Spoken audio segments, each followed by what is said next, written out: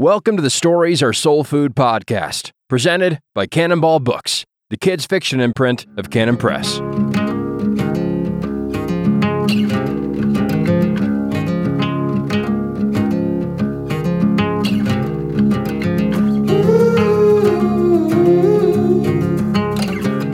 Welcome to Stories Are Soul Food. This is episode something or other. Yep. Episode more than a year. 61. 61. Welcome to episode 61 of SASF. Yep. We're here to discuss fill in the blank, Brian. Harry Potter. Are we? Oh, okay. Now this is by almost constant request. Yeah. It has been I don't know what it is about this franchise that needs to be constantly podcasted about. We have discussed Harry Potter before. Yeah, we have. We have literally closed the book on Harry Potter. But, the niece. Okay, so what I'm hoping to do with this episode is to ask you a bunch of Harry Potter questions about, and I'm not looking at you to have problems with J.K. Rowling. Right. I'm more curious about the because she's my dynamics. hero and she's great. Right. Exactly. Because J.K. did awesome things. Yeah. Okay. But I am curious. I hear a lot of things thrown around about Harry Potter. The characters are so good, or this is what makes it amazing. You've already spent we spent time in ruffled feathers. Did we? Were people actually upset? No. They just were surprised to hear an opinion on Harry Potter that strayed out of the usual norm, or one that wasn't just a hat tip to the Christian themes at the end of book 7. Okay.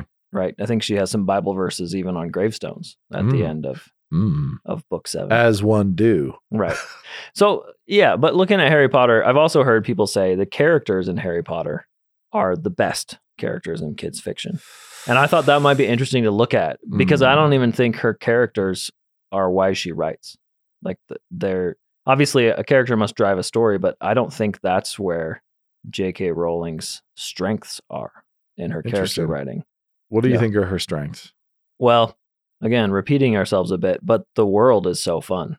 Yeah. That I feel that reading about whether it is a kid going to join the army and going to boot camp, or a kid joining detective school, or a kid joining wizard school, we're down for a story, or a kid learning how to be a knight. I mean, we're down for school stories. There's something about that process. And this one was more imaginative than anything I'd heard before when I came to it for the first time. Yeah, it is. I mean, there's no question. It is unique and all the cliche ways of saying groundbreaking, in terms of doing something classic and deeply resonant with the human psyche and all the things we desire, but doing it in a new way. My 12-year-old daughter recently asked me why Harry Potter was so popular. And I thought, I feel like I've podcasted about that. And maybe she has not yet. Yeah, maybe like, come on, girl. You've not been keeping up with my podcast. Neither have I, incidentally, kept up with my podcast. I do for both of us. Yeah. But we can hit this again. I mean, we'll talk about it and then we can jump into the characters because they are a big piece. But let's start by reminding everybody that just like the bestesses of all desserts, Harry Potter has many layers. And those layers are all layers of wish fulfillment. So those layers of wish fulfillment start with basically readers love to be victims, right? So we love orphan stories. We love kids who are mistreated stories. So layer 1, Harry Potter stuck under the stairs at the Dursleys, mistreated orphan. He's a victim. We too love to think of ourselves as victims. We love to relate to that kid who's being mistreated. So victimized. When your protagonist is victimized, it's easy to connect and sympathize. Then you have that wish fulfillment of transition, the invitation, the invitation that comes to the other world, to the secret society, to that secret layer. So there's the owls that start coming. And those are fantastic. Her creativity starts to shine already when you start getting these, with the letters popping out the chimney. The letters are coming and they can't be stopped. The invitations are coming. He's being invited to another layer of reality, to the secret layer. And so there's the invitation, the special invitation to be included in this extra layer of reality is another layer of wish fulfillment. That's layer number 2. By the way, I recently ordered a 20-layer lasagna for some unknown reason. I know the reason. It was out of sick curiosity. Of the desire to be a victim. Yeah. And I would say afterwards, the curiosity did not remain, but the sickness did. Oh, okay. So there was nothing too special. No, it was just, I was very curious. And then I wasn't very curious. But so we are at victimization. That's number 1. Harry's being victimized. Number 2, Harry's being invited into a secret layer of reality, right? That's layer number 2. Layer number 3, Harry is super famous. Like, oh, wow, fame. Boom. Is that something that's wish fulfillment? Yes. Harry also has a cool scar that makes him easily identifiable as the famous one. So not only is he famous, but he doesn't have to tell anybody. He's recognizably famous to everyone. That is a genius touch by J.K. Rowling. That little lightning bolt scar on the forehead is brilliant. So he doesn't go around as the famous one that other people have to discover or he has to tell. Or he is the one who's ignorant. Other people know he's super famous and he's easily identifiable as famous because of this lightning bolt scar. That's a pretty funny twist. If you made it, if he went around telling people, "Hey, I'm Harry Potter, the kid who lived." Yeah. What an irritating little person. Oh yeah, what a dork. Yeah. But The Boy Who Lived is such a great title too, early on. Rock solid. Then he's got the lightning bolt. Brilliant scar. I mean, like, to have a lightning bolt scar, it's like, yes. Very cool. Fantastic. But the idea of going to the secret layer of reality and having to discover your own legend, to discover that you are legendary, you are wildly famous. Not only have you just been invited into this secret layer, you're wildly famous in this secret layer of society, and you didn't even know it. So all the girls are looking at you. Why? Because you're more famous than the Beatles. You're a rock star. You're LeBron James, and you didn't even have to get in shape. It's just, you just are. So there's that fame, and then he discovers, of course, that he's wildly wealthy. And then, so we're talking about wish fulfillment layers here, right? Victimization, invitation to a secret layer of society, wild fame when he gets to that secret layer of society, identifiable to others. He's famous, and then he gets to discover that fame. Wealth, he's incredibly wealthy. Oh, and he's magic. Okay, yeah. All right. Wow, now he's magical. And not just that, he's the most magical. And we just keep on layering all these things.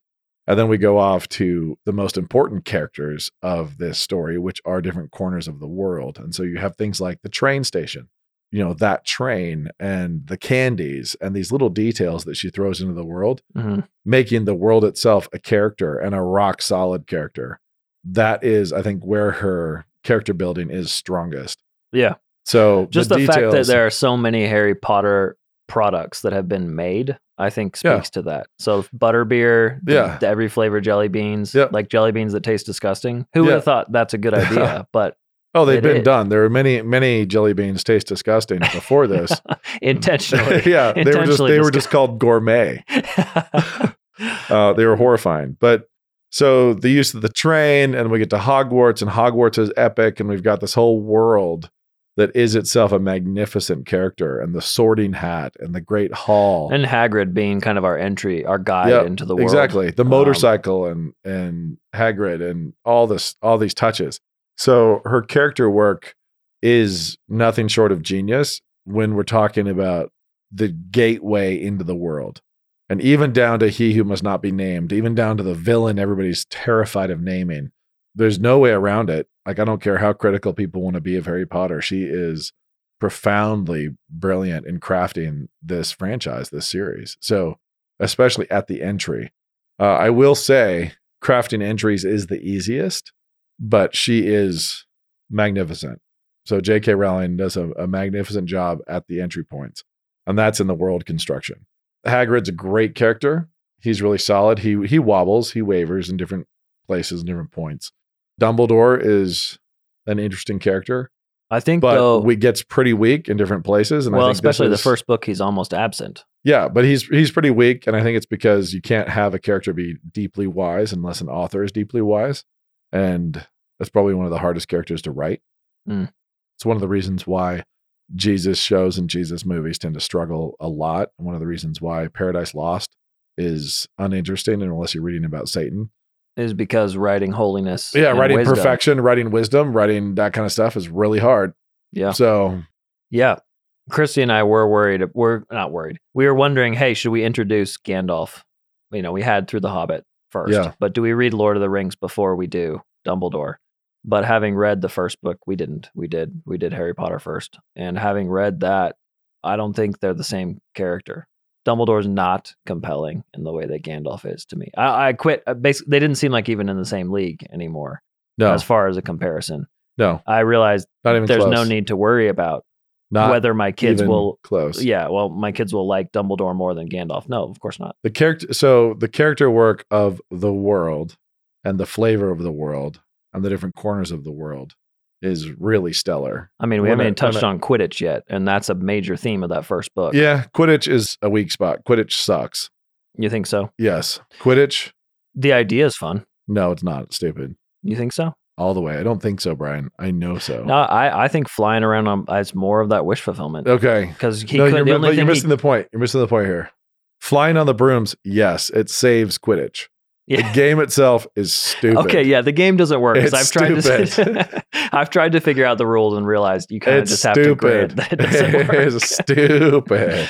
Plus, you don't know how many they play. I They should realized have, like, it's honestly, it could have, if you just been like, you know what, this is water polo on brooms. This is air polo. Like, okay. yeah, I mean, like, everybody would have been just as into it.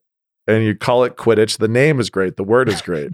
So the resonance of the name Quidditch, that's awesome. The weird field, and I do think the snitch is great. The idea of chasing the snitch. okay, so So- you do like Quidditch. No, I will give you the snitch and I'll give you the name. But Okay. the bludgers and the other rings, and I was like, you dummy. This is all this stupid stuff, especially when it's like, hey, so play this stupid game, and as soon as somebody catches the snitch, it's over, and they score a ton, and it's basically they win. Yeah. So everything else you're doing is random. moot. It's like, Yeah. it's all moot. Yeah. Okay. And also apparently that they only play 4 games a year, which Yeah. is the other part of it. But there's still this. But hey, you're riding a broom, so you don't have to be in shape. There's Right. no reason. There's no reason to be in shape for this. I was like, oh yeah, leave it to a middle-aged English woman to make up a sport. That's worse than soccer. Yeah. And I like soccer. yeah. Soccer is the beautiful game. Yeah. It's a beautiful game, Brian. Why are you so critical? No, I like it. Anyway, so then we get to what people mean when they talk about the character work, and they mean people like Snape and Hermione and Ron, and the fact is that she's great at caricatures and she is bad at characters. I think we can just Okay, say flesh that out. Her characters are inconsistent over time. Okay. And they do not act out of consistent and coherent motivation, and they do not resolve insecurities in consistent ways or flaws in consistent ways. Okay. So they tend to have like one knee-jerk reaction, like, hey, this is my tick. You know, this is my right. We personality. like tick. Hermione because she's the smart one. Yeah, I'm the smart one. I kind of do. I'm the smart person, and I go this direction. I want you to be working on homework instead of exploring. Yeah. And every time I say the same thing, and Ron says the same thing, and every time we're going to kind of come together and we're going to abuse each other and be unkind to each other, and we're never going to actually fully apologize and make things right. And for some reason, Harry's never going to fully trust Dumbledore ever, and he's going to keep on being dumb and whatever. But the weird stuff, like the sideshow characters, the Luna Lovegoods, and those characters, people adore. Neville. Yep. Neville Longbottom and these side characters show up, and people really like them a lot. And that's because they're caricatures. They're cartoony, and they are really fun. So do you think I gets don't worse? mean that as an insult. I Okay. do not mean that as an insult. I mean that as a rolled doll kind of, in kind of a way. This is a Charlie and the Chocolate Factory kind of character work. This is not deeply sophisticated. This is very clever and fun. Mhm. It's cartoony. It doesn't work as well. Well, I think the main tension she had was resolved in the first book, which was when they weren't friends with Hermione. Right. So as soon as that's resolved, then Yeah. that's a lot of the things you mentioned happen in later books as they have additional stresses and try to build. She's trying to apparently build on how to stress Harry Potter out in ways that he wasn't. But in that first book, I think you do have some genuine movement. Yep. And I really do want to tip my cap. Obviously, she doesn't need me to tip my cap. The whole world has. There's a reason why she is wildly successful, and the reason why the whole world fell in love with kids' books again. And I am incredibly grateful, because I think middle grade fiction is some of the best fiction that there is. And I enjoy it immensely. That's why I was, willing to give my professional life to it, because it's really fun to read and to tell. And she gave it its renaissance. I mean, she did such a phenomenal job with her wish fulfillment layering, her world building, and her character introduction, that she built this appetite. She reminded everybody that, hey, guess what? Ice cream is good. It's like the world forgot about ice cream, and then she reintroduced it. That's cool. And here we go. And it is, so that movie Yesterday, which is almost great. And then Act 3 becomes stupid because there's moral contradictions that aren't actually, they're just arbitrarily assigned. The Beatles movie? Yep.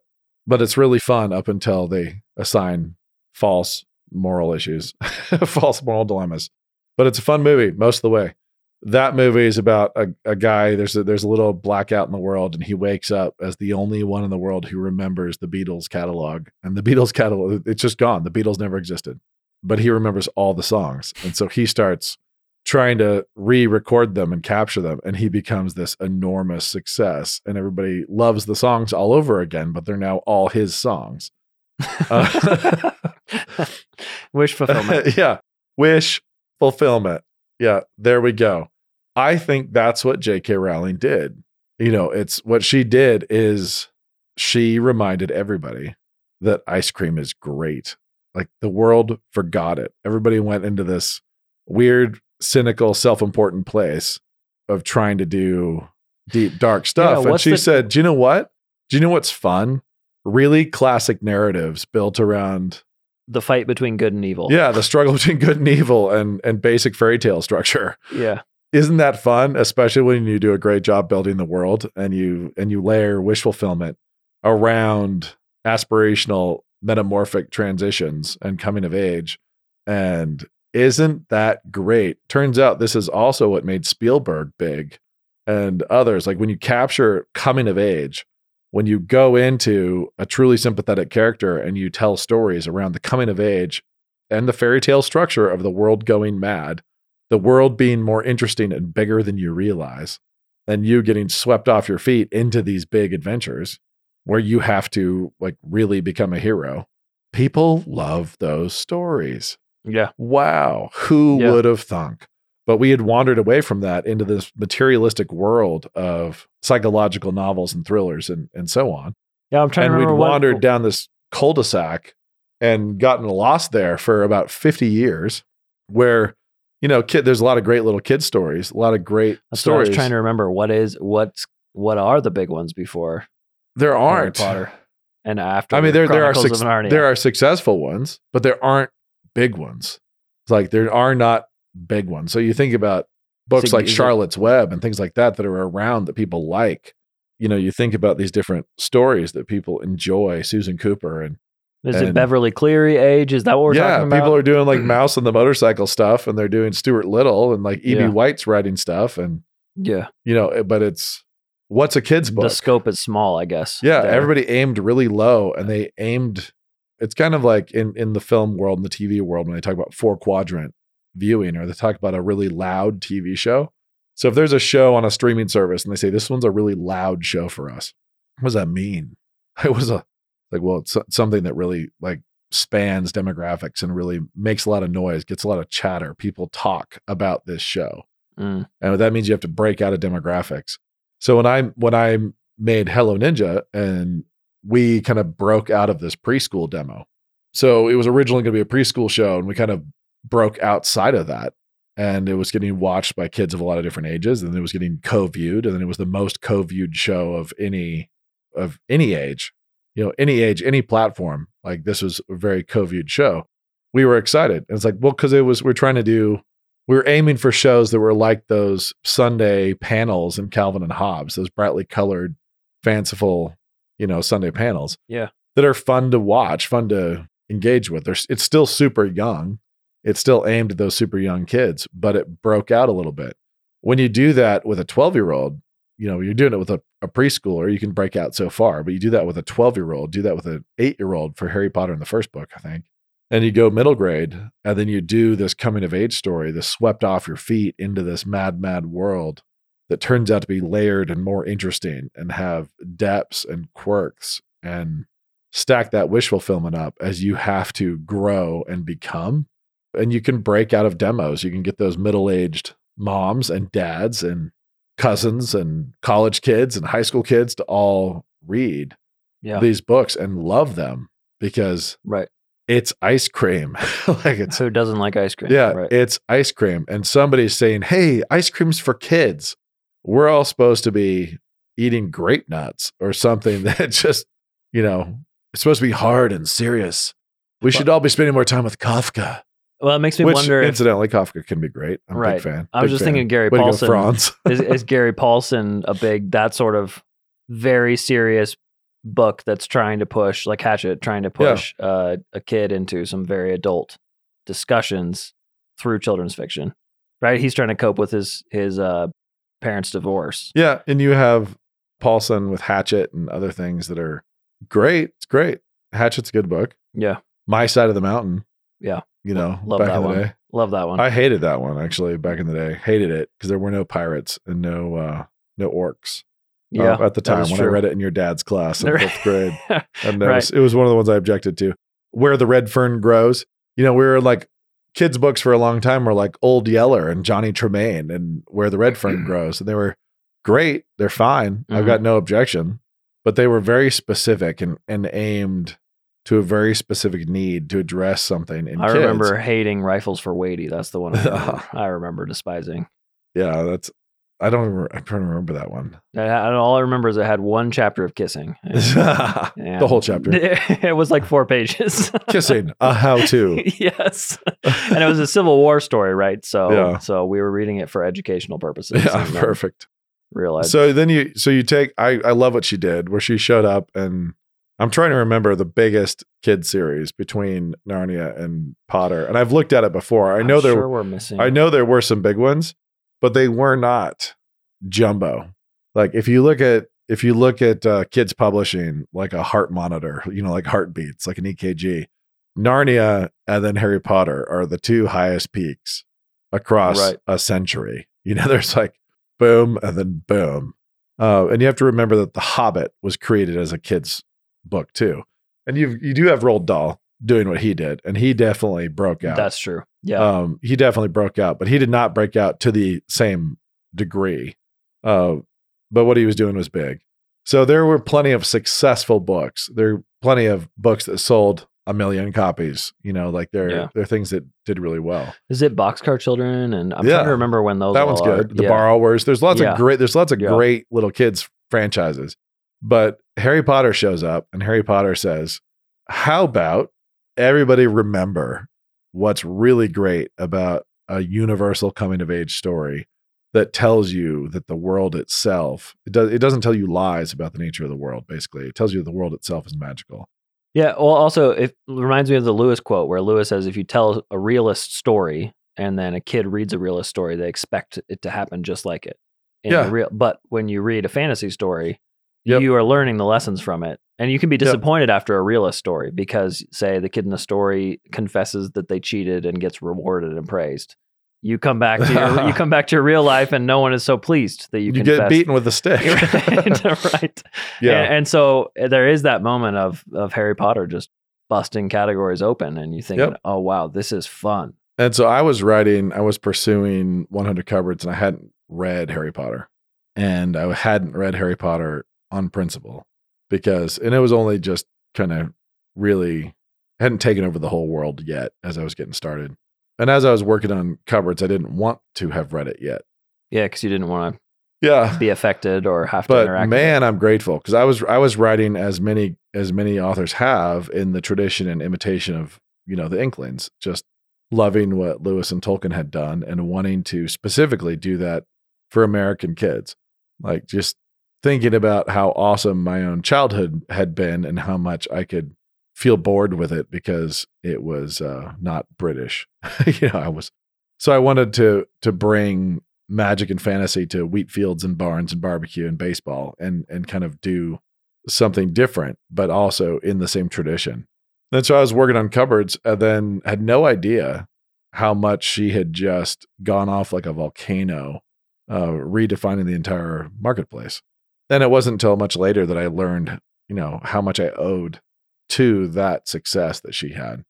She created so much demand, so much taste for classic storytelling in the middle grade space. And then not long after, Hunger Games came along, and Hunger Games capitalized on the same thing, although it pushed it up into YA, but capitalized on that demand that she had created. So, I mean, she really did reintroduce something that had been much beloved and really successful, but had had a long tail and had not really been reawakened. And it's interesting to realize that Lewis was when Lewis was writing Narnia, and we're a little far afield now, but when Lewis was writing Narnia, he was a bit of a rebel too. He was actually writing classics. Like he was trying to write these classic stories that spoke to people in the way that the old stories did, these old fairy tales did, contra modernism. Right. And so they were a little bit rebellious as well, as he's doing Totally. this mid-century. And it was very gauche. Yeah, it made him not get his professorship at Oxford, right? I just read that recently. Yeah, so he ends up at Cambridge, and he's this this academic guy, and he's doing this, and now it could seem cool for a professor to do that, but at the time, especially the kinds of stories he was writing, it was just tacky. Don't you know how important we all are? And you're in just the height of modernism. You're just at the zenith of this self-serious materialistic modernism, and you're writing talking animal stories. Like, what are you doing? An allegorical Christian talking animal fairy tales. And of course they were very successful, and he did quite well. Yeah. But the tail on those stories was long. It's like they still sell a ton of books a year, but it was rebellious then. And so, then she comes along half a century later and drops Harry Potter, and it's a completely different thing, but still in the same tradition. Yeah. And that erupts. It just really goes off. And I'm curious what the next really big one will be. Yeah. And it's a little depressing and a little bit interesting to watch the demand ebb and flow for physical books, but I don't think it's going to ever go away. I don't think it is a thing that can be replaced. Yeah. I don't think so. So it's Hunger Games showed up and outsold Harry Potter in one year slice. If you look at like when the last book of the Hunger Games released versus the last book of Harry Potter across 7 books versus was it 4 books for Hunger Games or 3? 3. So yeah, Hunger Games was 3. Twilight was 4. Twilight sold even more. Right. And then the one that crushed everybody was 50 Shades of Grey, which is super depressing. Yeah. But anyway, all is to say, J.K. Rowling did awesome work in bringing back ice cream. So if anybody listens to only this podcast, they have no idea how critical I am of a lot of aspects of the story. So as much as I am grateful for the Harry Potter franchise, and as much as I appreciate a lot of her genius and what she accomplished and how she redefined the marketplace, there are plenty of things to be critical of, not just the sport of Quidditch. Right. The characters are not her strongest suit. They are a little, cartoony. They don't arc fully the way I would like them to. They don't necessarily need to because the sophistication level of the story. But I don't care for Harry, especially. I care for him early. I don't care for him by book 4. I don't care for him. He's got moments later. Yeah. I like book 3 the best, I think. Book 4 is just, I could say very rude things, but I'm speaking into a microphone. It's angst. It's angst on a page. I don't know. I could. There's no need. I'm thinking about it. I'm about to light the fuse. No, I didn't. Yeah. It's book 4 is where I think she really gets lost in his personality and who he is, and just doubles down on his emotional anger and it really makes him hormonal in like odd ways that are not consistent or realistic. And she ebbs and flows, and she struggles with characters, has character inconsistency. I like Snape. He's inconsistent. I like Snape in moments and scenes and sequences, and even maybe whole books. But Is it just because of the movie, though? no, You don't think so? no, I like him in individual sections of books. It was clear to me where Harry Potter's good and where he's not, the character himself, watching the movie as an adult. Going back and watching, you can see, oh, hey, Ron and Hermione are fun to watch. Yep. And Harry can be. Yep. But at other times, he really becomes just a vehicle for your attention. Yep. Right. Which of course, is what a protagonist is supposed to do. But hopefully you like him more than that. Right. And then I think at the end, if we'd done a better job, by we, I mean her, then he would have married the correct person. Oh, yeah. You mentioned this. So, yeah, we can end here and say, we all know that Harry should have ended up with Hermione. I mean, yeah. But Ginny's like sort of a lesser, not as good Hermione. Nothing against Ginny. Nothing against Ginny, but Ginny is not the one who made Harry all that he was meant to be. Ginny is not the one who made him the best version of himself, etc. No. So none of them actually ever fully become. They never fully become, and they never fully fall. And that's kind of one of my bigger issues is I would like to see them struggle more with their own failings and faults in individual books where it's like, there they go. So in my Spider-Man rant from not long ago, I talked about Spider-Man just making the wrong decision the entire time. And yeah. So what? You'd like to see characters learn and change and then layer that and then the level of difficulty go up. I remember one moment I don't remember which book it is, but when Harry discovers like the horrible discovery that it's either him or Voldemort. Mm-hmm. And it's like, bum, bum, bum. You're like, really? Like, seriously? This is like a big reveal. It's like, we've known this forever. like from when we first discovered that he was famous from being the boy who lived with this lightning bolt on his head. We can't do this reveal. This reveal does not work. What? We can't both make it? We're going to fight to the death at some point. It's like, oh, come on.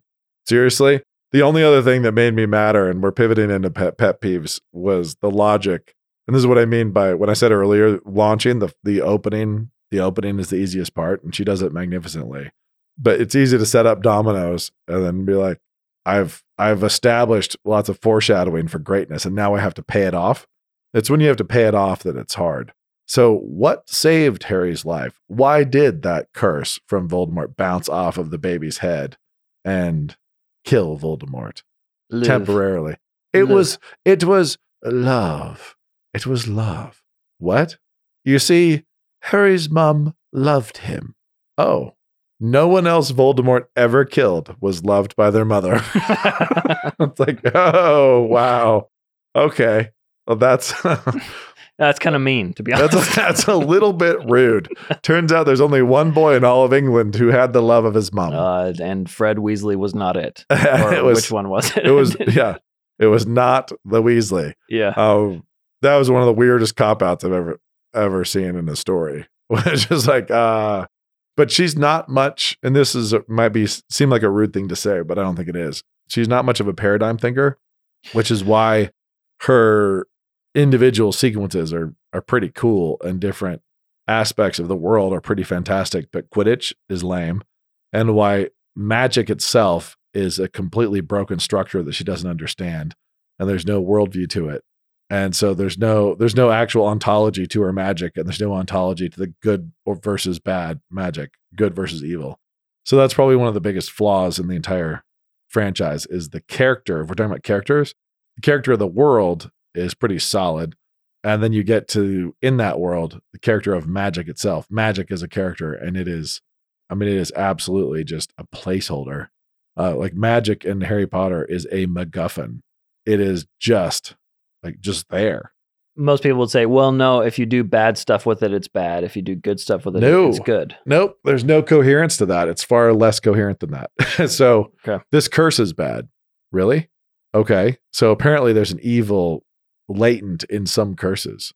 And then it's like, oh, right. Yeah, I guess you're right. But then you're like, okay, can't kill someone with you may not use that curse. Why? What's evil about it? For a little, sometimes she acts like magic is a gun. and it's about whether you're doing good or evil with it. So magic is this neutral thing. And then other times magic is intrinsically good or evil. It's like Star Wars, where there's a dark side and a light side. And other times it's even dumber than that. And there's curses that are forbidden by the Department of Magic, and it's like a speed limit. So it's like, no, you may not drive 75. This is a school zone. And there's no evil to it at all. There's no moral component whatsoever. It's decided by a committee bureaucratically that this one may not be used. But there's no... It's very British, though. Yeah. So it's incoherent. There's no explanation really coherently anywhere of what makes this thing evil or not evil. And when I think we have one scene when Harry uses a curse that's forbidden, he actually I'm trying to remember when it is. I think you might be right. Yeah. Doesn't he use the torture one? Yeah. The Cruciatus. Yeah. So he does it. And it's like, okay, does he need to confess his sin? It was like, did he just consort with demons? Like, what did he just do? Did he just drive 40 into 35? Like, what happened? What kind of guilt was incurred there? So that's what you mean by paradigm, is that she's not a paradigm thinker. So there's no paradigm coherence to the ontology of magic. So it naturally holds together decently, or holds together well enough that you don't think about it. But if you start pulling on it, then it did not hold together well enough for me. The question I had is, it held together well enough for the world right, to get through it just fine. But so did Spider-Man. Yeah, true. But I guess the thought you have is, you do have while reading Harry Potter, is, wait, why didn't they use magic to fix this if magic is the thing you can use to fix anything at any time? Because if you fix glasses with magic, can't you fix these other things with magic? Can't you put out these... what are the boundaries? What are the rules? Right. Why this? Why not that? And Yeah. you see the same thing, again, back to Spider-Man with Doctor Strange. Like, what are the limits? And the medievals had a much better comprehension of what the limits were than what magic actually was. And so what it was and what was out of bounds and what was not out of bounds. And so what you have the authority to do versus what you do not have the authority to do. So, it's... I do want to jump in real quick and say, though, that lest someone thinks you're putting this on J.K. Rowling, she published the Ichabod, which you can see what she likes to write, because that was where she went in and wrote a fable or a caricature with all of the jokes put in. Basically, if she defaulted to write anything, it's the Ichabod, and it's kind of unreadable. But you can, all the things Nate's saying about caricature and about how it's a two-dimensional thing and more of a morality play, or just a fable. She did that in a different book, and you read it and think, wait, what is this? The same writer? And you realize, oh, okay, these are things that she really enjoys. Yep. She likes naming characters Longbottom. Right. That's... Yep. And you're not projecting that onto her. Luna Lovegood. Right. Okay. And that's tonally worked in the Potter franchise. Yeah. And I do think she just hit the sweet spot and did a pretty fantastic job. But I've said before, I said the previous podcast, my biggest issue with Potter is that she writes the whole franchise like somebody who does not believe in magic. She does not think magic is real, and so she does not approach it with any kind of caution or respect. And so she does not try to make sense of it. She just waves her hand at it and is like, some of it's bad, some of it's good. Don't do that. Don't do this, whatever. But the good guys are lighting bone candles and doing they're using all the accoutrement of sorcery, right? And necromancy. So you see the good guys doing things that are, the decor is black magic. The decor is necromancy and evil. Halloween-y decor, and would be associated with evil magic. And Tolkien would understand that. So Tolkien would differentiate very, very cleanly and understand the kind of power he'd be giving, Saruman versus Gandalf, and what they're grabbing, what they were touching, what they're trying to do. And it would look different. It would feel different. And the sources would be different. And one would be abusing and stealing, and one would be actually acting within authority. Natural magic. So, there'd be a lot more thoughtfulness and full paradigm fleshed out, because Tolkien thought it was real. And Lewis thought it was real. And so he actually respected it and pushes it through. When someone objects to Harry Potter and says, hey, Satanists use these kind of spells, you'd say, then that on one level, we're fine with magic in a story. Sure. Because this world's magical. Yeah. But on another level, you'd say those people are the accoutrements of Accoutrement, please. the French pronunciation. And on one As the sense, Swiss would say. they've touched on something that's almost right. Like if you run into someone using a bone candle in real life. Yeah. So if you have if in the films, actually, they have like vertebrae, wax vertebrae with, that they're lighting, and it's cool in the background. But in the books, there's all the little skulls and everything, all the grody, decorations of black magic. And it's decorated that way, but she doesn't mean that. She arbitrarily says, these are people doing the good stuff, and decorates it like the bad stuff. And these are people doing the bad stuff and decorates it like the bad stuff. And what's the difference? These ones have a tattoo of a skull. And it's like, really? A skull, huh? That's a symbol of bad? Well, their name is Death Eater, so that's the clue. And eating death is bad. We all should spit death out. So she doesn't really work her way through that thoughtfully at all. And it's kind of petty and it's weird. But it's a huge miss. So I criticize Tolkien for not infleshing religion in his different societies, right? There's no faith. There's no religion in Rohan. There's no religion in Gondor. That is a miss. That's a big whiff for Tolkien. And Tolkien's, one of the best who ever worked. So for Rowling to whiff on magic is a big deal, given that's kind of what she's famous for, is writing this school of witchcraft and wizardry story. But is it a bigger deal than Tolkien whiffing on religion? Maybe. I don't know. But it's a big one. We got to notice it. You can still enjoy. Yeah, you can still enjoy it, and you can still respect what she did. I'm really grateful for what she did. And I would say her character work, just enjoy the world and enjoy her creativity. But yeah, the plots are redundant. The books become unnecessarily long because the readers began paying for maximum escapism, not for maximum quality story, not for best execution of a novel. So the readers wanted that book to be as fat and as undisciplined as possible.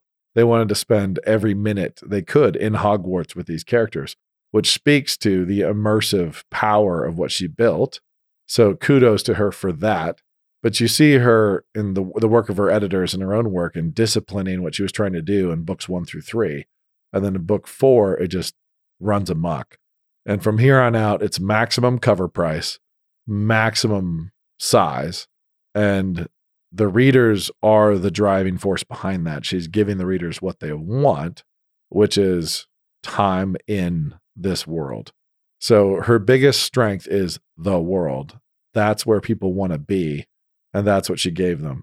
The characters, when people say that her characters are so good, okay, of a type, as long as we're talking about caricatures, memorable, yes. Quirky and funny, yes. Realistic, coherent with arcs and flaws that play out in a consistent narrative, no. Fun, yes. Hagrid's fun, really fun. Right.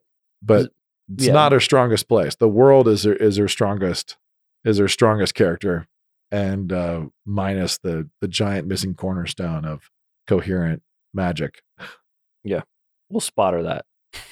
And this, yeah. And you know what? She doesn't care because it worked. Right. And she dominated the marketplace, and kudos to her. And I'm grateful to her because I Awesome. probably owe her, 80% of my readership for my own books, in terms of the demand for franchises and stories that.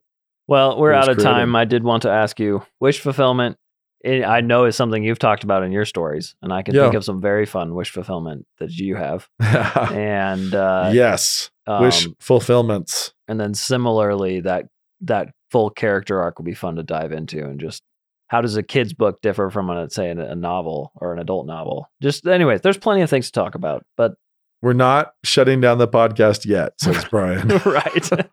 There will be future episodes, says Brian. Well, after this one. We'll see about that, says Nathan. Yeah, exactly. Okay, until next time. Always. Peace out. This has been SAS. To get access to a full library of soul food for kids, check out the Cannonball Kids channel on Canon Plus. Just click the link in the show notes and start listening today.